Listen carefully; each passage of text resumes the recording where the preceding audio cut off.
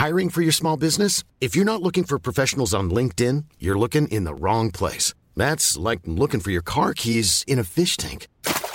LinkedIn helps you hire professionals you can't find anywhere else, even those who aren't actively searching for a new job but might be open to the perfect role. In a given month, over 70% of LinkedIn users don't even visit other leading job sites. So start looking in the right place. With LinkedIn, you can hire professionals like a professional. Post your free job on linkedin.com/people today. Burrow is a furniture company known for timeless design and thoughtful construction, and free shipping, and that extends to their outdoor collection. Their outdoor furniture is built to withstand the elements, featuring rust-proof stainless steel hardware, weather-ready teak, and quick-dry foam cushions. For Memorial Day, get 15% off your Burrow purchase at burrow.com/ACAST and up to 25% off outdoor. That's up to 25% off outdoor furniture at burrow.com/ACAST. Getting my dad to say I love you. To say what? Say nonsense. Outrageous! Bloody nonsense. So, welcome to the final episode of the first series of Getting My Dad to Say I Love You, the podcast where I talk to my friends, colleagues, creators, find out about their parents, and most importantly, try and get them to help my dad say I love you to me. I've got my very good friend, ex-podcast partner, funny comedian, Carl Donnelley, in this final episode, Dad. You know Carl Donnelley. I do, yes. I remember when I first met him in, God, it must go back. I think it was 2006 Edinburgh Festival. Mm-hmm. Yeah. And you were staying in a horrible, I think it was an ex-shop, I think. The only advantage of it was relatively central, but it was pretty grotty. And I'd come up to do the Edinburgh Book Fair. Yeah.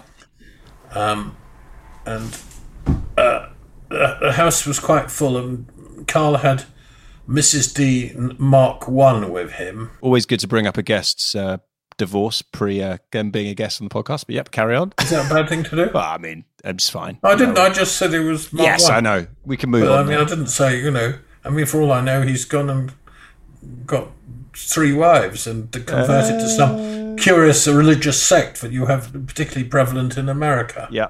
So we've got Carl on. You know him very well. Yes, well, I haven't seen him for a long while. I hope he's well. He is well. Well, why don't I go and chat to him, see how well he is, maybe not bring up his previous marriage, and see if he's got any good tips for me. I was putting it in a setting. Lovely. You were painting a picture. Well, yes, although I can't. But maybe I should start painting, perhaps. Maybe you should. New thing, I'll start painting. I'll sit outside the front door with an easel. That would attract lots of attention. That would. I don't know if it's going to be the right attention, but phenomenal that you've gone to picture painting from me trying to introduce Carl Donnelley. I'm going to chat to Carl, good friend. He's hopefully going to be the final guy that convinces you to say I love you. Okay, well, he could be a good ingredient in that, as he's a good man, yeah. Okay, all right. See you in a bit. Yeah. Hi, Carl. Hey, how you doing? You all right? Good. You sound lovely. Oh, cool. How are you doing?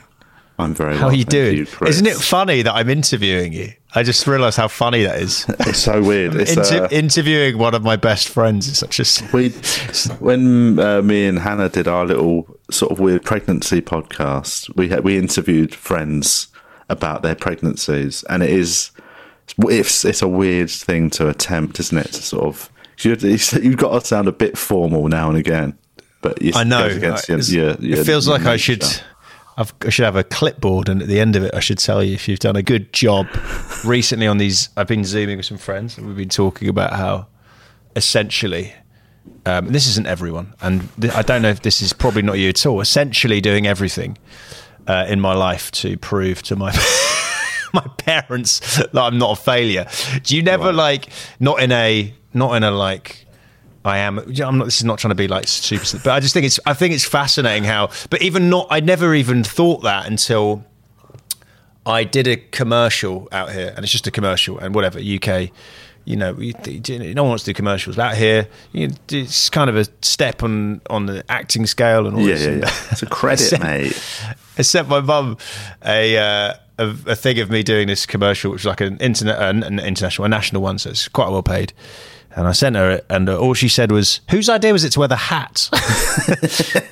Oh man, I love it. But it's funny because I've never realised that. But that's the start. I know your family is very Irish, and my mum is actually brought up Irish. My dad hates talking about love and sort of anything intimate like that. But he's very nice and clearly is sort of happy with what I'm doing. But there's something very fascinating to me about how ultimately underneath all of this sort of veneer of stuff, I always find there's like a little bit of a, you want to do well to sort of, I don't know, I'd love to be in a place, I'm like, you know, see what happens. Do you never have like, if you have I don't know, it's weird because it's a subconscious versus conscious thing. I never think I'm like, after a gig, my mum thinks I'm a failure.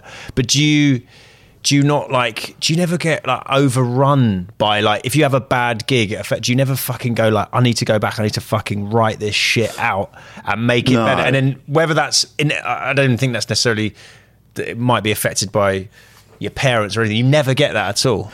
I don't think I need to write it out, or like none of it is related to anyone else. Like, you know, my parents we've talked about this in private, and you know, you've seen me talk about it on stage enough, where my parents are notoriously not unsupportive, that's the wrong word, like they're very proud of me, but they're proud of me sort of because they're proper like working class Irish people who they don't understand how I make a living, you know what I mean? They just can't believe that I fly different parts of the world and do jokes and I get paid for it. To them, that is the most alien concept. So they're proud of me, but they don't understand it. Have they ever said? And they've never shown the interest in it.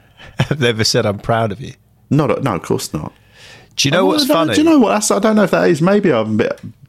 Maybe. That's a bit harsh. I reckon they might have, but not in that sort of, you know, film sense where they go, I'm proud of you, son. I reckon in a very offhand, like my dad, the first time my dad ever said like he loved me was in such an offhand manner, like, and yes! it would have been so much. I reckon it was genuinely in the last decade. My dad's 81 years old now, and I've never heard that man utter the word love, right? He's just not that cut from that sort of cloth. And then I remember it about probably 7 or 8 years ago, probably. He was, you know, he was old enough that I genuinely think he just realised that, I need to say this now because I might die. Yeah, it's the end of the movie. It's the end of the movie and I've got to get it out. Yeah, and he said it like at the end of a phone call or something. We were just having a normal catch-up, like very, I don't know, I mean, I don't do Skypes or anything really with my family, but, you know, my phone calls I could have not spoken to him in 2-3 months. I can be in Australia and I'll call him and I'll say, hi, Dad, it's Carl. And he'll be like, oh, hello. And we'll have a little chat. And literally 2-3 minutes of updates. And then he'll go, right, I'll put your mother on. And then it's my mum. And it's same chat, updates. Yeah. All right, well, we'll speak to you soon. And I remember my dad just threw in a, like, I love you. A little, I love you. And I was like, what the fuck? And he just said it and then passed the phone over to my mum. As if, like, you can just drop that for the first time in your son's life when he's in his 30s and then just pass it on to your mum to go, hello. That is such a dad way of doing it because he was obviously, maybe consciously, subconsciously, he was a bit scared. He obviously was like, maybe I've got to do this, but I'm done. And if he does it and hands it over, then he doesn't have to deal with the consequences Absolutely. Of you either saying it. Have you ever said it to him? But never like until that moment, until he started saying it. It took me, and this sounds just like, obviously, well, I'm part of the problem. I reckon I didn't say it back for ages. Like, it took me a couple of years because I was still a bit uncertain. And he wouldn't do it all the time, but especially now, you know, now we've got a baby. He's broadened it out to lots of love to the little one and all that. You know, he chucks it. Everyone gets one now, but it took me a few. I'll then go lots of that. Yeah. We now say it back to each other. He's started dishing them out now. He's started dishing them out. Stop him, mate. It's like a fruit machine. Once you get one win on it, it starts fucking chucking out pound coins. That's so funny. But you know what's funny as well? Because I also, maybe this is why we're friends, and there's lots of reasons, but I think there's a funny connection there. It's like, I realised there's something as well different, I think, about saying, love you, to literally... I love Yes, you is definitely. it's such a lots of love. Anyone, I've said that to my mum all the time. She says it back, but saying lots of love isn't like declaring your love for somebody, or even just even love you. If you don't put that I, something about hitting the I, it's so very American. It feels very American. We're in a movie. I love you. I remember I said when I was in Vegas for Christmas a few years back, I don't know if she was pissed off at me because I was in Vegas, but it was my mum. So, like this weird thing, like Irish Catholic brought up, was like, rather than be like, I'd wish you were here and I love you and I wish you were here, she kind of was just a bit cold. Yeah. Like, why are you in Las Vegas at Christmas, you fucking heathen? But she, I said, love you, mum. And she went, oh, thanks. And I was just like, fuck you, Kathy. Thanks. That is so harsh. Come here, son. Ready to pop the question? The jewelers at BlueNile.com have got sparkle down to a science with beautiful lab-grown diamonds worthy of your most brilliant moments. Their lab-grown diamonds are independently graded and guaranteed identical to natural diamonds, and they're ready to ship to your door. Go to BlueNile.com and use promo code LISTEN to get $50 off your purchase of $500 or more. That's code LISTEN at BlueNile.com for $50 off. BlueNile.com, code LISTEN. I'm Sandra, and I'm just the professional your small business was looking for. But you didn't hire me because you didn't use LinkedIn Jobs. LinkedIn has professionals you can't find anywhere else, including those who aren't actively looking for a new job, but might be open to the perfect role, like me. In a given month, over 70% of LinkedIn users don't visit other leading job sites. So if you're not looking on LinkedIn, you'll miss out on great candidates like Sandra. Start hiring professionals like a professional. Post your free job on linkedin.com/people today. Imagine the softest sheets you've ever felt. Now imagine them getting even softer over time. That's what you'll feel with Boll & Branch's organic cotton sheets. In a recent customer survey, 96% replied that Boll & Branch sheets get softer with every wash. Start getting your best night's sleep in these sheets that get softer and softer for years to come. Try their sheets with a 30-night guarantee. Plus, get 15% off your first order at bollandbranch.com. Code BUTTERY. Exclusions apply. See site for details.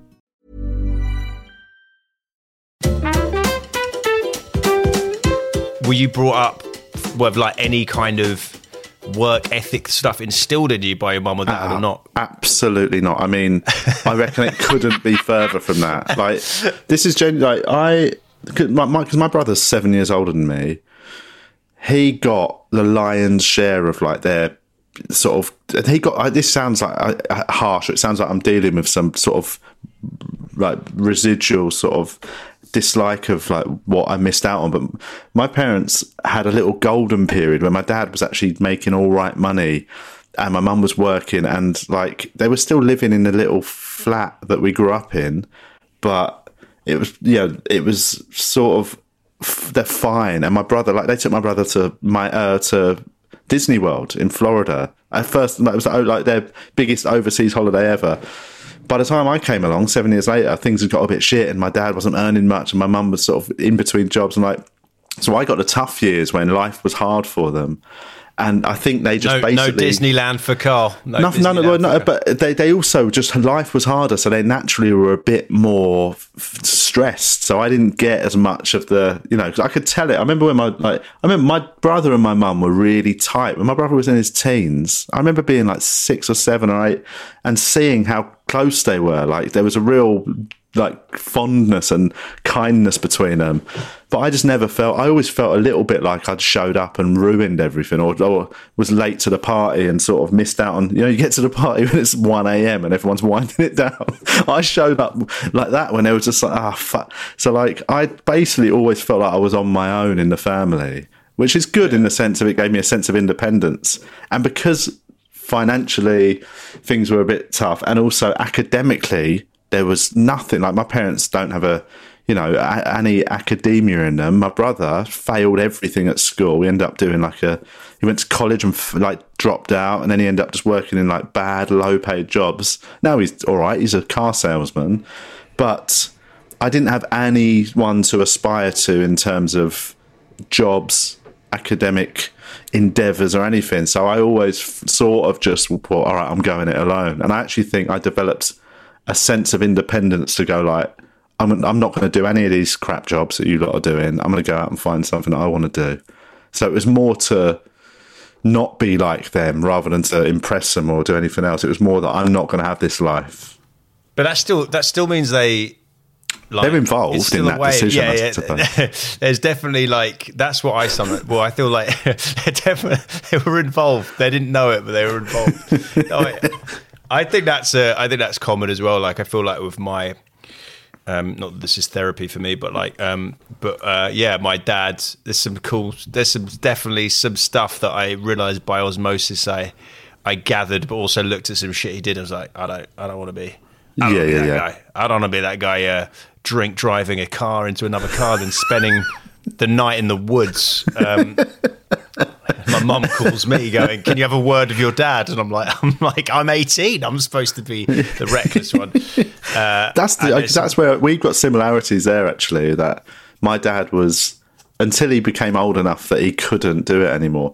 My dad was a liability essentially. He just was so irresponsible. Like the amount of time I remember being 15 and having like a weekend job, and I worked like I was working like a couple of evenings as well. It was pretty sure it was illegal. I wasn't allowed to work, but so I had like a decent income for a 15-year-old. I was like, probably in the top 1% of income.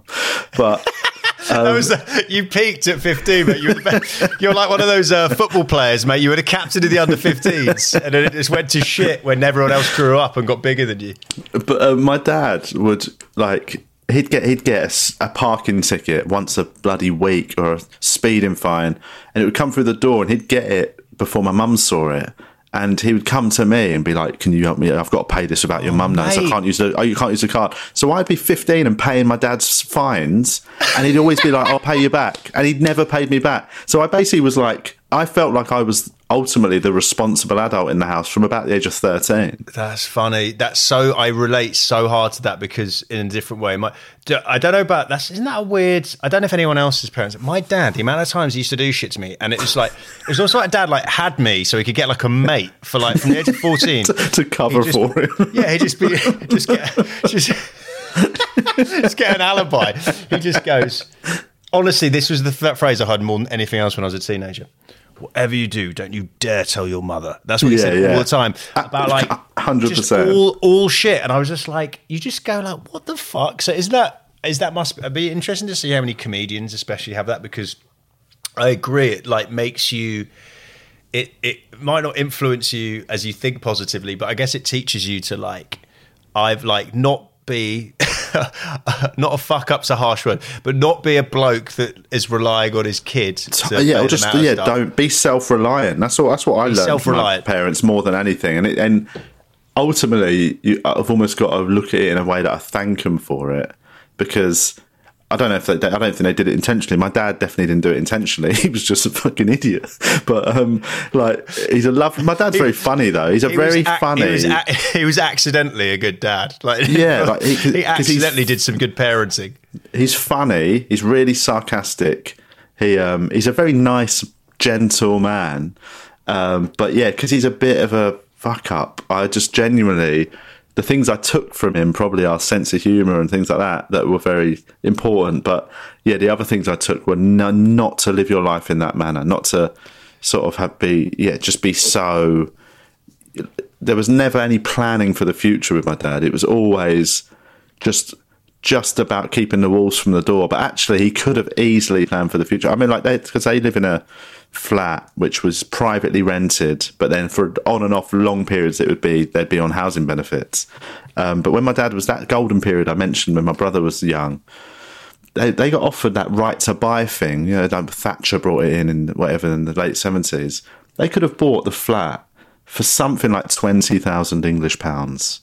And my mum, to this day, reckons my dad could quite comfortably have got a mortgage. He was a carpenter at the time. He had a stable job. And apparently my dad was just like, oh, what's the point of that? Like, well, I don't really understand. Like, sign up to a 25-year mortgage. And basically they're now still living in that flat, and it's fully paid for by the government pay their rent and all that. But it would be worth £500,000 minimum. It's a little flat, but it's in Tooting, which became super gentrified. So they're sitting on over £500,000 property that my dad could have bought for 20,000 quid 30 years ago, and he just didn't because he thought the paperwork would be too much hassle. That's so funny that I was going to say, is that what it is? And I actually really I really relate to your dad there. When certain things, Hannah's like, "Can we do this?" I'm like, "Oh God!" It's just like, this is what it's there to test you. The paper. But now are you really good at paperwork? Has he like passed that on to you because that's a lesson you learned? I'm not great at it. I'm still a bit, I still carry the odds. I'm not the best at organising my finances, but what I was clever enough to do was, because not that I make loads of money or anything, but I knew my limitations with finances, so I paid a man as financial advisor to set up savings accounts where money just goes out of my account into them, and I've got to message him to get the money. Have you not thought about doing what your dad did and just sort of waiting until Twyla's a bit older and then you just borrow it off her when she's got a paper round?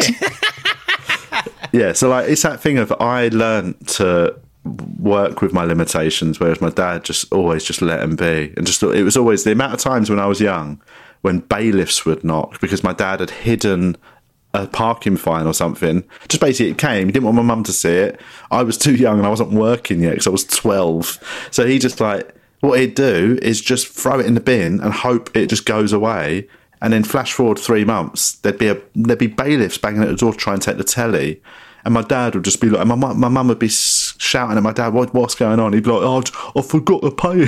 It's like, you fucking donut. And you had to, what did you think keep would your happen? Mouth shut. You had to keep your mouth shut. That so funny? I said I'd never when, be that person. That's funny. So do you think, well, that you haven't been that person, I guess, in what you do with your career and stuff, but like, that's so interesting though. I find it very fascinating how certain people are like, their dad or their mum, and often if it's guys, I guess it's his dad, it's like they're pushing what they want into them and they try and live up to it and they fail. But like, yeah, that's funny. I think we're cut from that same cloth of like seeing what the dad's done and going, okay, that's interesting. It's like being a comedian, isn't it? That joke didn't work, so I will change that. And I'll do a completely different joke. But that's so interesting and also the fact that our dads don't like saying "I love you," but they're better versions of their dads, which is funny.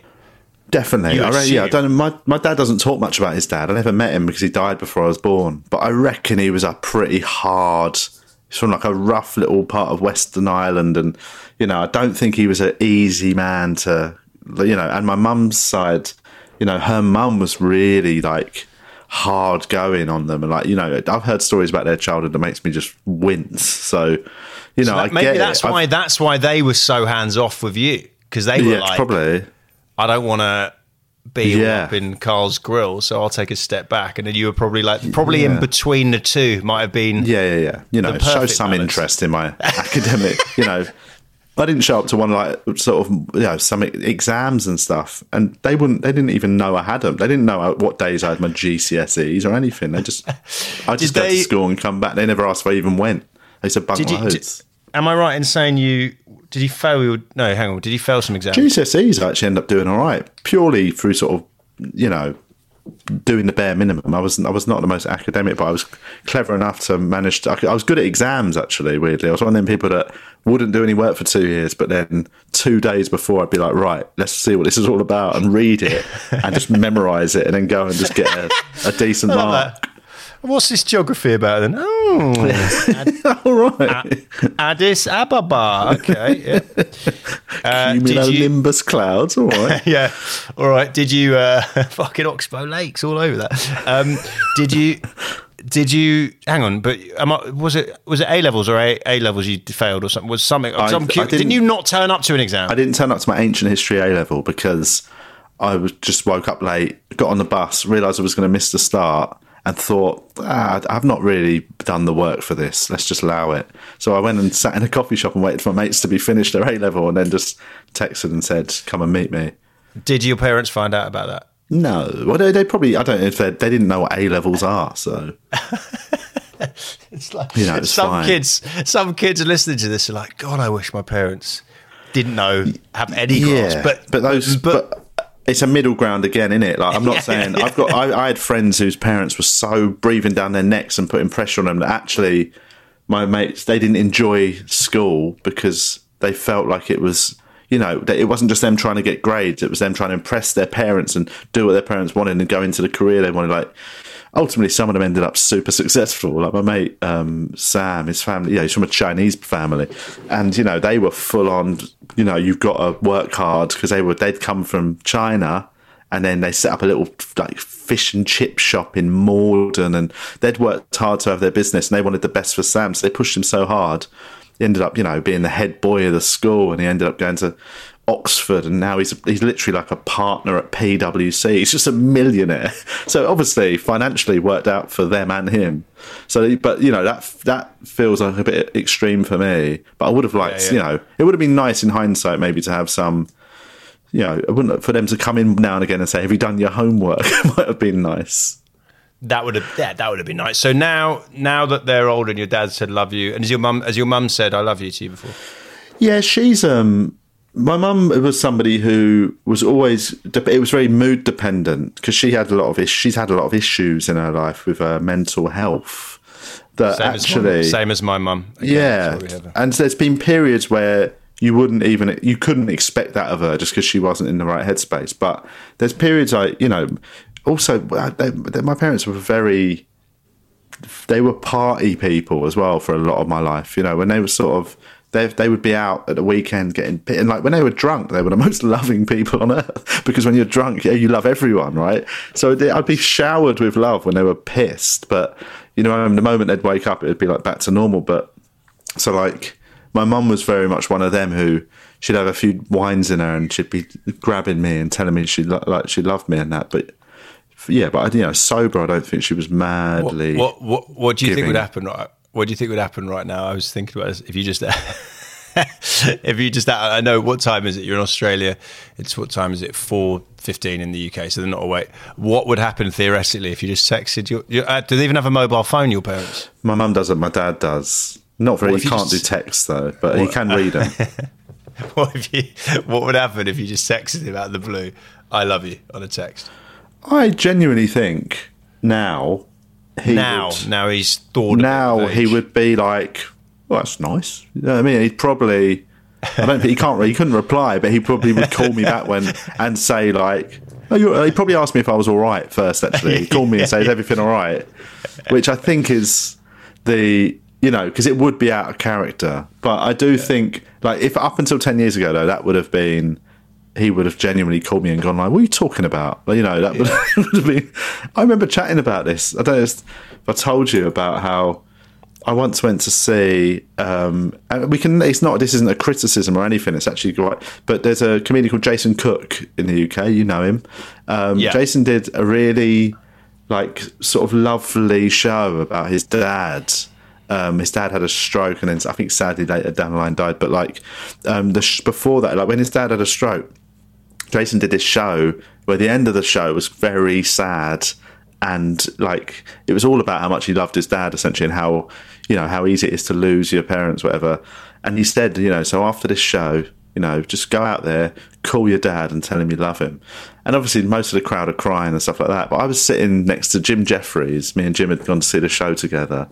And both of us sort of giggled to ourselves, obviously because we've got must have similar family experiences. And we walked out after the show and turned to each other and and just went, if I called my dad now and said "I love you," my dad would be like, "What's wrong with you? What's happened? Have you got a disease or something?" I know. We both it was such an alien concept for us. That's why it's interesting to me with your dad does actually, in a good way, I think he doesn't really not take an interest, but he doesn't care too much about your work, which actually is good, because my dad's way I've realised is showing love is he hates talking about anything to do with love or kissing or anything. As in, once I found out, I told you when I found out that when he was dating my mum, he was seeing another woman, and my mum said, you have to break up with this other woman if you want to go out. Yeah. And he went, okay. And then he didn't do that because it was too awkward for him, so he just kept dating another woman. And I was like, oh, Dad, that's funny. Tell me about it. He was just like,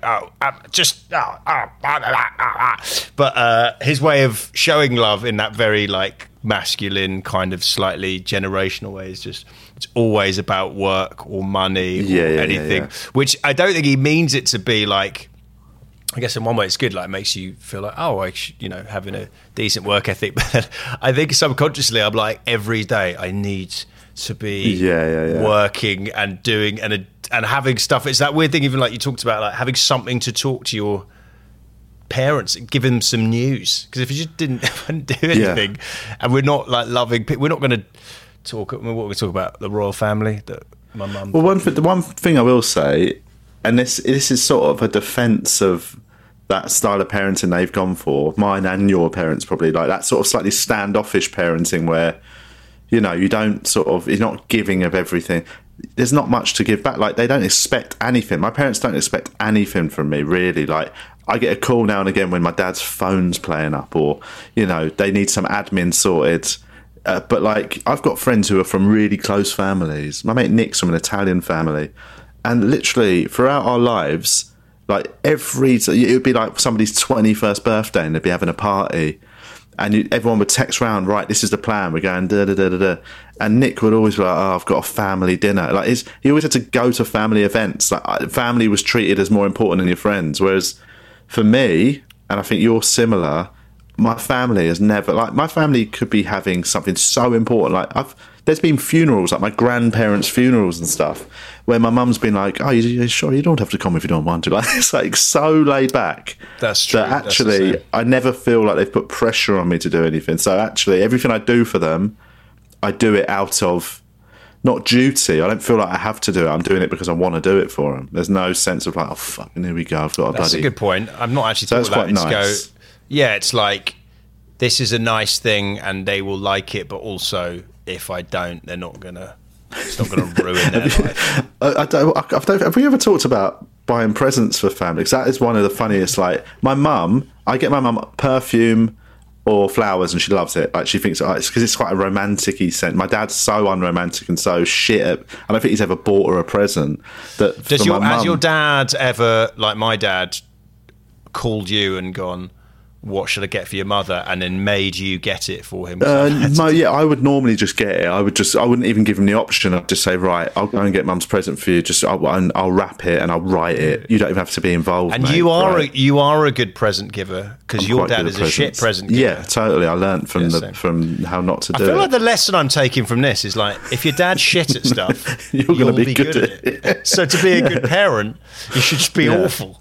Not awful, but you know what I mean. I used to buy my dad, like, this is 100% rate of, like, Christmases and birthdays. It would be an aftershave. That would either be Christmas or birthday. And if whatever I didn't get him for Christmas or birthday, the other one, I would get him a nice shirt tie combination. That was it, right? That is every present I ever bought my dad. When I was about 15 or 16, for some reason I thought, I'm done. Why do I have to buy him the same things? Can't he just have something different for once? And I bought him a Dean Martin CD. And on my life, he looked at it like I'd wrapped a shit up and just given it to him. Why Dean Martin? Just because, I don't know, I thought it'd be a nice sort of... Does he like Dean Martin? Well, this is the thing about my dad, he's got no hobbies or interests. But I thought, he must like, I was like, everyone from that generation likes Frank Sinatra, Dean Martin, all those guys. I just thought, I'll get him a nice Dean Martin compilation, he can put it on in the car while he's driving, and he'll have sort of, that's amore. So I gave it to him, and on my life, he sort of looked at it like, what's this? And I said, it's a Dean Martin CD you can listen to in the car. I'm 100% confident that never even got put in the car, mate. That went in the bin. I've told you about my mum putting stuff in the bin, haven't I? That followed the parking tickets, mate. What's the one? I've told you about the time. I can't remember what the present was now. That I saw a present I gave to my mum in the bin. Wasn't it like a something that smelt? And she said, it was probably something like a bath set or something. No, it's an incense holder that I bought her with some incense, and I went around about a month later and couldn't see it. I was like, "Where's that incense holder that I bought you for?" I think it was one of her birthday presents, and she just openly went, "Oh yeah, I put that in the bin." And I was like, "What?" She went, "I put it in the bin. I didn't like the smell." I was like, "You didn't have to throw it away. You could have bloody given it to someone else. Just in the bin." I like that. It's just that she's just like, there's no point. No one at a charity shop would even want this. There's no. Do you know what? I'm saving other people from the misery of this. I'm going to bid it. That's so funny. I remember my dad actually was. It's that weird thing of. It's so funny because your dad obviously like really just liked the shirt and tie, and he almost. But he probably wanted to be like, "This is great, keep it coming," but didn't. Like my dad used to always say the thing. What do you want for Christmas, Dad? He go, "Don't get me anything. Don't get me anything. I don't want anything." Said it every time. Then one year. I think it was his birthday. So me and my mum and my sister, so we didn't get anything. And he was like, "Really?" He honestly looks. He looked like your. He looked like your mum. He looked like your mum probably would have looked the moment she set a light to that incense. He looked mortified. And then we was like, "It's a fake out. We've got it." And I was like, "Just so funny. Just express yourself. You just be honest, presents. mate. Be honest, you silly old fucker." But. Men with love. Oh, here's a couple more things I wanted to ask you. Here's something I only clocked the other day. I had a weird moment. I don't know, it's because it's pandemic. It's been a year indoors and you start overthinking everything. But I remembered my friend Tom, who you know, who's a chef. He's my oldest friend. And I remember, did you ever, and I know you used to hang out with friends from a young age, did you have someone, like a family, did you have like a second family? I haven't done it yet, and I don't know why. I'm scared to do it because I feel like it might come out of nowhere, but I really want to email his mum and dad and just go, "Thank you for like being my other parent." That sounds weird. But maybe I'm just being in lockdown for you because I realised that when I went to his, they were very openly lovey-dovey, and I rung him the other day and I was like, "Mate, I just realised like your mum and dad." They were so nice to me, and like you guys all loved each other, and your mum probably even said I love you. My mum probably didn't. My mum was going through some stuff and my dad was always away or drinking or whatever, and they were so openly lovely and all that. And then he went, "Mate, what are you talking about? I used to love going to your mum and dad's. I could swear." And I was like, that's exactly, is that what, do you reckon that's everyone, like whatever? I definitely think you've got favourite friends' parents, but not for different reasons, like because a lot of my mates growing up were second generation Irish as well. Like all our families were relatively similar, but some of them were a bit stricter than others. Like my house was sort of nicknamed the DOS house because it was the one where it was almost like the sort of embassy you could come to if you messed up. Do you know what I mean? Like even from the age of like 15 or 16, if like we went out drinking and somebody got a bit too pissed, they would always stay at mine because my parents were just properly like, "This will never leave this house." Like because my parents were a bit pissed up, a bit wild themselves. Like you could just, literally, I could drag a mate in just totally out of it, and he'd just crash in my room. And my parents would be totally cool for him to say, I stayed at Carl's, and his parents like made me breakfast and stuff in the morning, like as if nothing happened. They were really like, became quite a good thing. Like during a period. Like where my mate Garrett, his parents were real strict Catholic Irish. The rule was every Sunday he had to go to mass, but he was allowed to go on his own. He didn't have to sit with them. He could just go and sit in the back. But he'd skip mass, walk past the church, come to my house and sit there for an hour. And my parents would just never say a word that he was there instead of mass. So my house was like the sort of the go-to one that friends were like, "This is the best place because there's no rules." But I didn't really. I had friends who I got on with everyone's parents, but there was no house where I was like I'd go to for actual family stuff. Also, some of my friends had messed up, sort of their parents had split up and things like that. So like, I think I was always very happy at home because my parents genuinely let me just do what the fuck I want. Like, and some of it was like, "We won't ask if you don't tell us." So like, I used to smoke out my window at home when I was like 15. And that obviously would have been, you obviously would be able to smell that. Of course, but I mean, they smoked at the time, so the house, would have noticed. Your house, if you walk past your house, it's just like 3 different windows of different like generations smoking. Just like a Turkish geezer sitting inside, just puffing. You've got loads of cab drivers just sitting outside, having a coffee, watching an illegal stream of football. Oh, no wonder your mates love going around yours. Yeah, of course. Yeah, my mate Garrett, he'd literally come round at 6 p.m. every Sunday, skip mass, and we'd sit in my room, just open the window and just have a couple of fags. Like, looking back, it was pretty degenerate at times, but my parents were so chilled with me drinking. As long as it was that thing of they trusted me, knowing that they trusted that I would always come home safely because they knew I wouldn't get in trouble. I wouldn't go out and end up passing out in a park or anything. They just let me, they were like, look, you can do this, just come back safely. And actually it ended up being quite a good deal.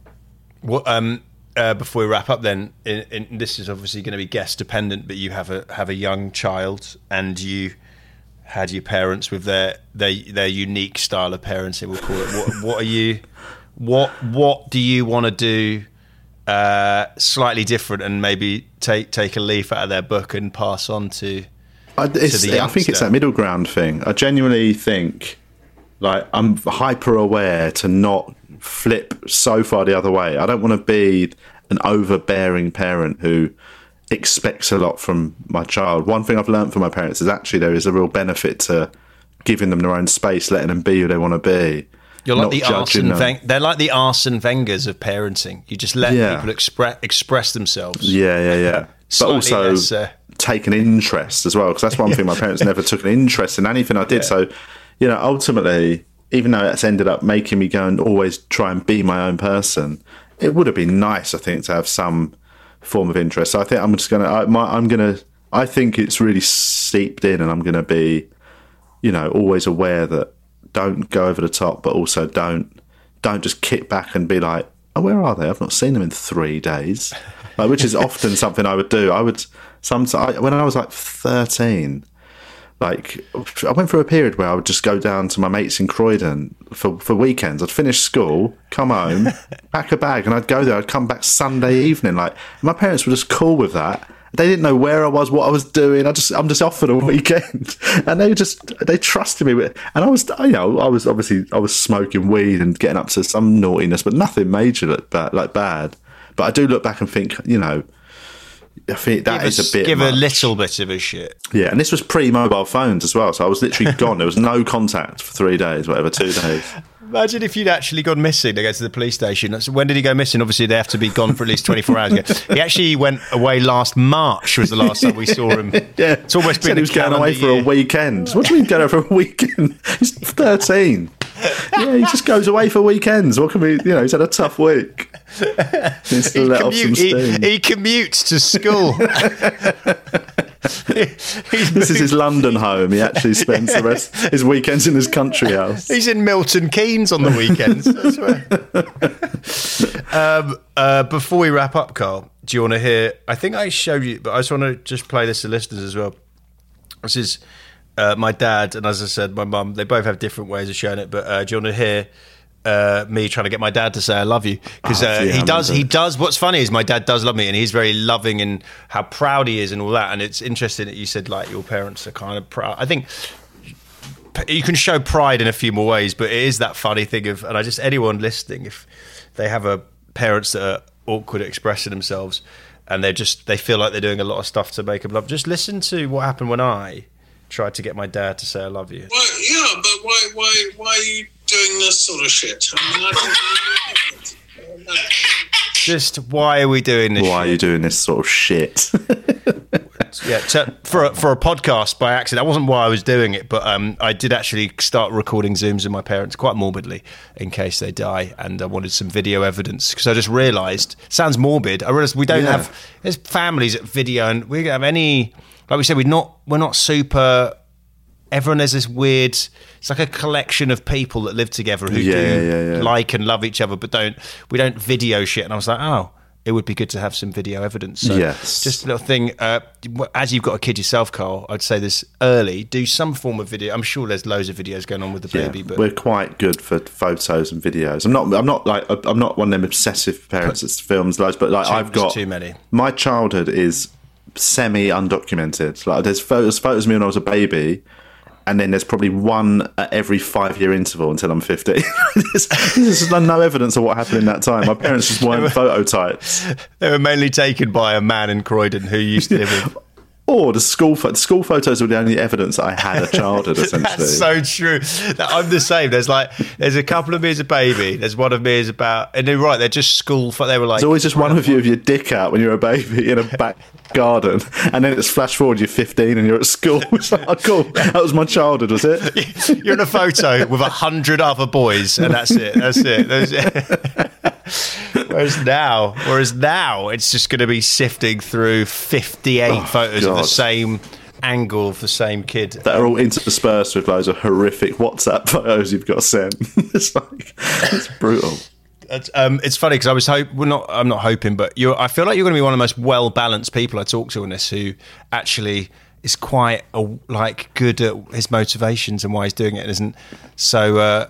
But I want to say to everyone on this at the end, I'm proud of you. I'm proud of you, Carl. Cheers, mate. Thanks. But one thing I will say, just as an aside, I definitely did used to have some resentment about my parents until about 7 or 8 years ago.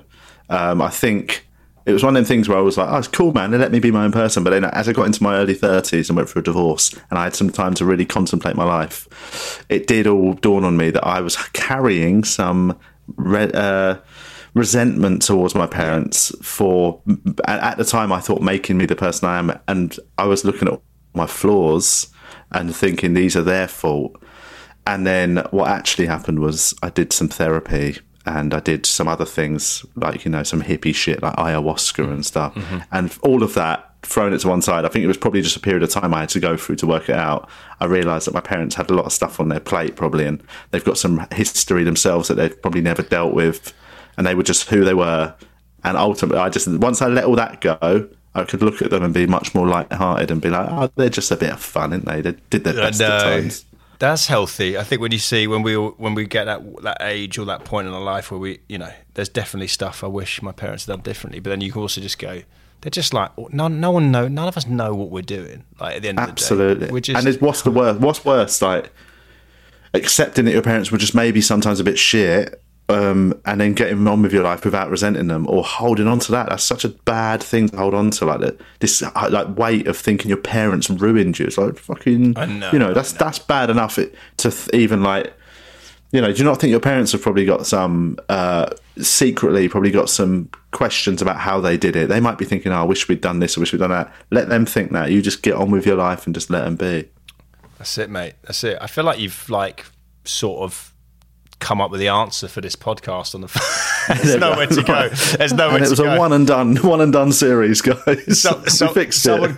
Someone comes on and starts going, I've got all it. I go, hang on, let me just play you this 2-minute summary from Carl Donnelley about how your parents did their best and actually you can forge your own direction in life. And then I go, oh yeah, that will save me hundreds, if not thousands of pounds of therapy.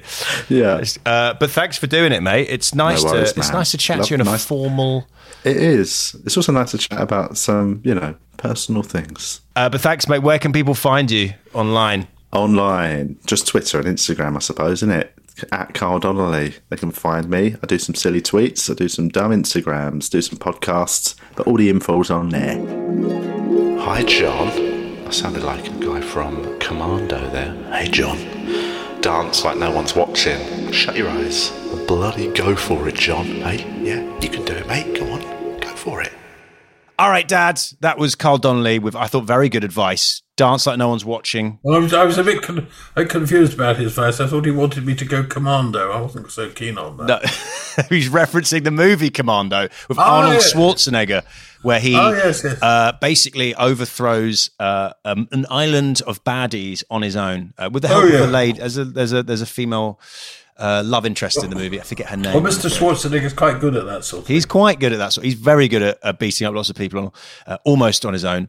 Yeah. So he said, he just referenced that movie because he said his name like John Matrix is said by Bennett, the character. It was very convoluted. What the point was, he was saying, say I love you like no one's watching. So maybe with your eyes closed or something like that. How does that sound as an idea? Oh, I could try it. All right. So Dad, okay, you're going to try it? You're actually going to try it? All right, let's see it. Okay. I think he's going to say it. Final episode. All right, let's hear it. Dad, what happened there? You just closed your eyes and then it looked like you mouthed something, but I didn't hear anything. Why is that? Because I went on mute. Why did you go on mute? Because I didn't want you to hear it. Unbelievable. All right, so you wanted to say I love you like no one could hear you. Is that where you took that advice from it? Unbelievable arsehole. Well, it was a strange piece of advice, but I think it probably worked because otherwise you can't do another set with this unless if I've broken the rule book. So you think if you say I love you out loud to me and I hear it, then I'll stop doing this series and we won't get to hang out anymore? Yeah. Okay. I guess that's true. You know what, Dad? I've grown a lot this series as well, and I think maybe, I should just know that you love me and I shouldn't be so obsessed with you saying it. Yes, it was interesting talking to all your friends. You know what I wanted was you to say I love you, but what I've really gained from this podcast is growing closer to you as a person, and that's the win I didn't think I wanted, but turns out I did want. Does that make sense? Yes, that's interesting, yeah. It's been fun. Thank you. Thank you. Thank you. Thank you. A podcast from producer Paul.co.uk. Even when we're on a budget, we still deserve nice things. Quince is a place to scoop up stunning high-end goods for 50 to 80% less than similar brands. They have buttery soft cashmere sweaters starting at $50, luxurious Italian leather bags, and so much more. Plus, Quince only works with factories that use safe, ethical, and responsible manufacturing. Get the high-end goods you'll love without the high price tag with Quince. Go to quince.com/style for free shipping and 365-day returns. Hey, it's Paige DeSorbo from Giggly Squad. High quality fashion without the price tag. Say hello to Quince. I'm snagging high-end essentials like cozy cashmere sweaters, sleek leather jackets, fine jewelry, and so much more. With Quince being 50 to 80% less than similar brands. And they partner with factories that prioritize safe, ethical, and responsible manufacturing. I love that. Luxury quality within reach. Go to quince.com/style to get free shipping and 365-day returns on your next order. Quince.com/style. Imagine the softest sheets you've ever felt. Now imagine them getting even softer over time. That's what you'll feel with Boll & Branch's organic cotton sheets. In a recent customer survey, 96% replied that Boll & Branch sheets get softer with every wash. Start getting your best night's sleep in these sheets that get softer and softer for years to come. Try their sheets with a 30-night guarantee. Plus, get 15% off your first order at bollandbranch.com. Code BUTTERY. Exclusions apply. See site for details.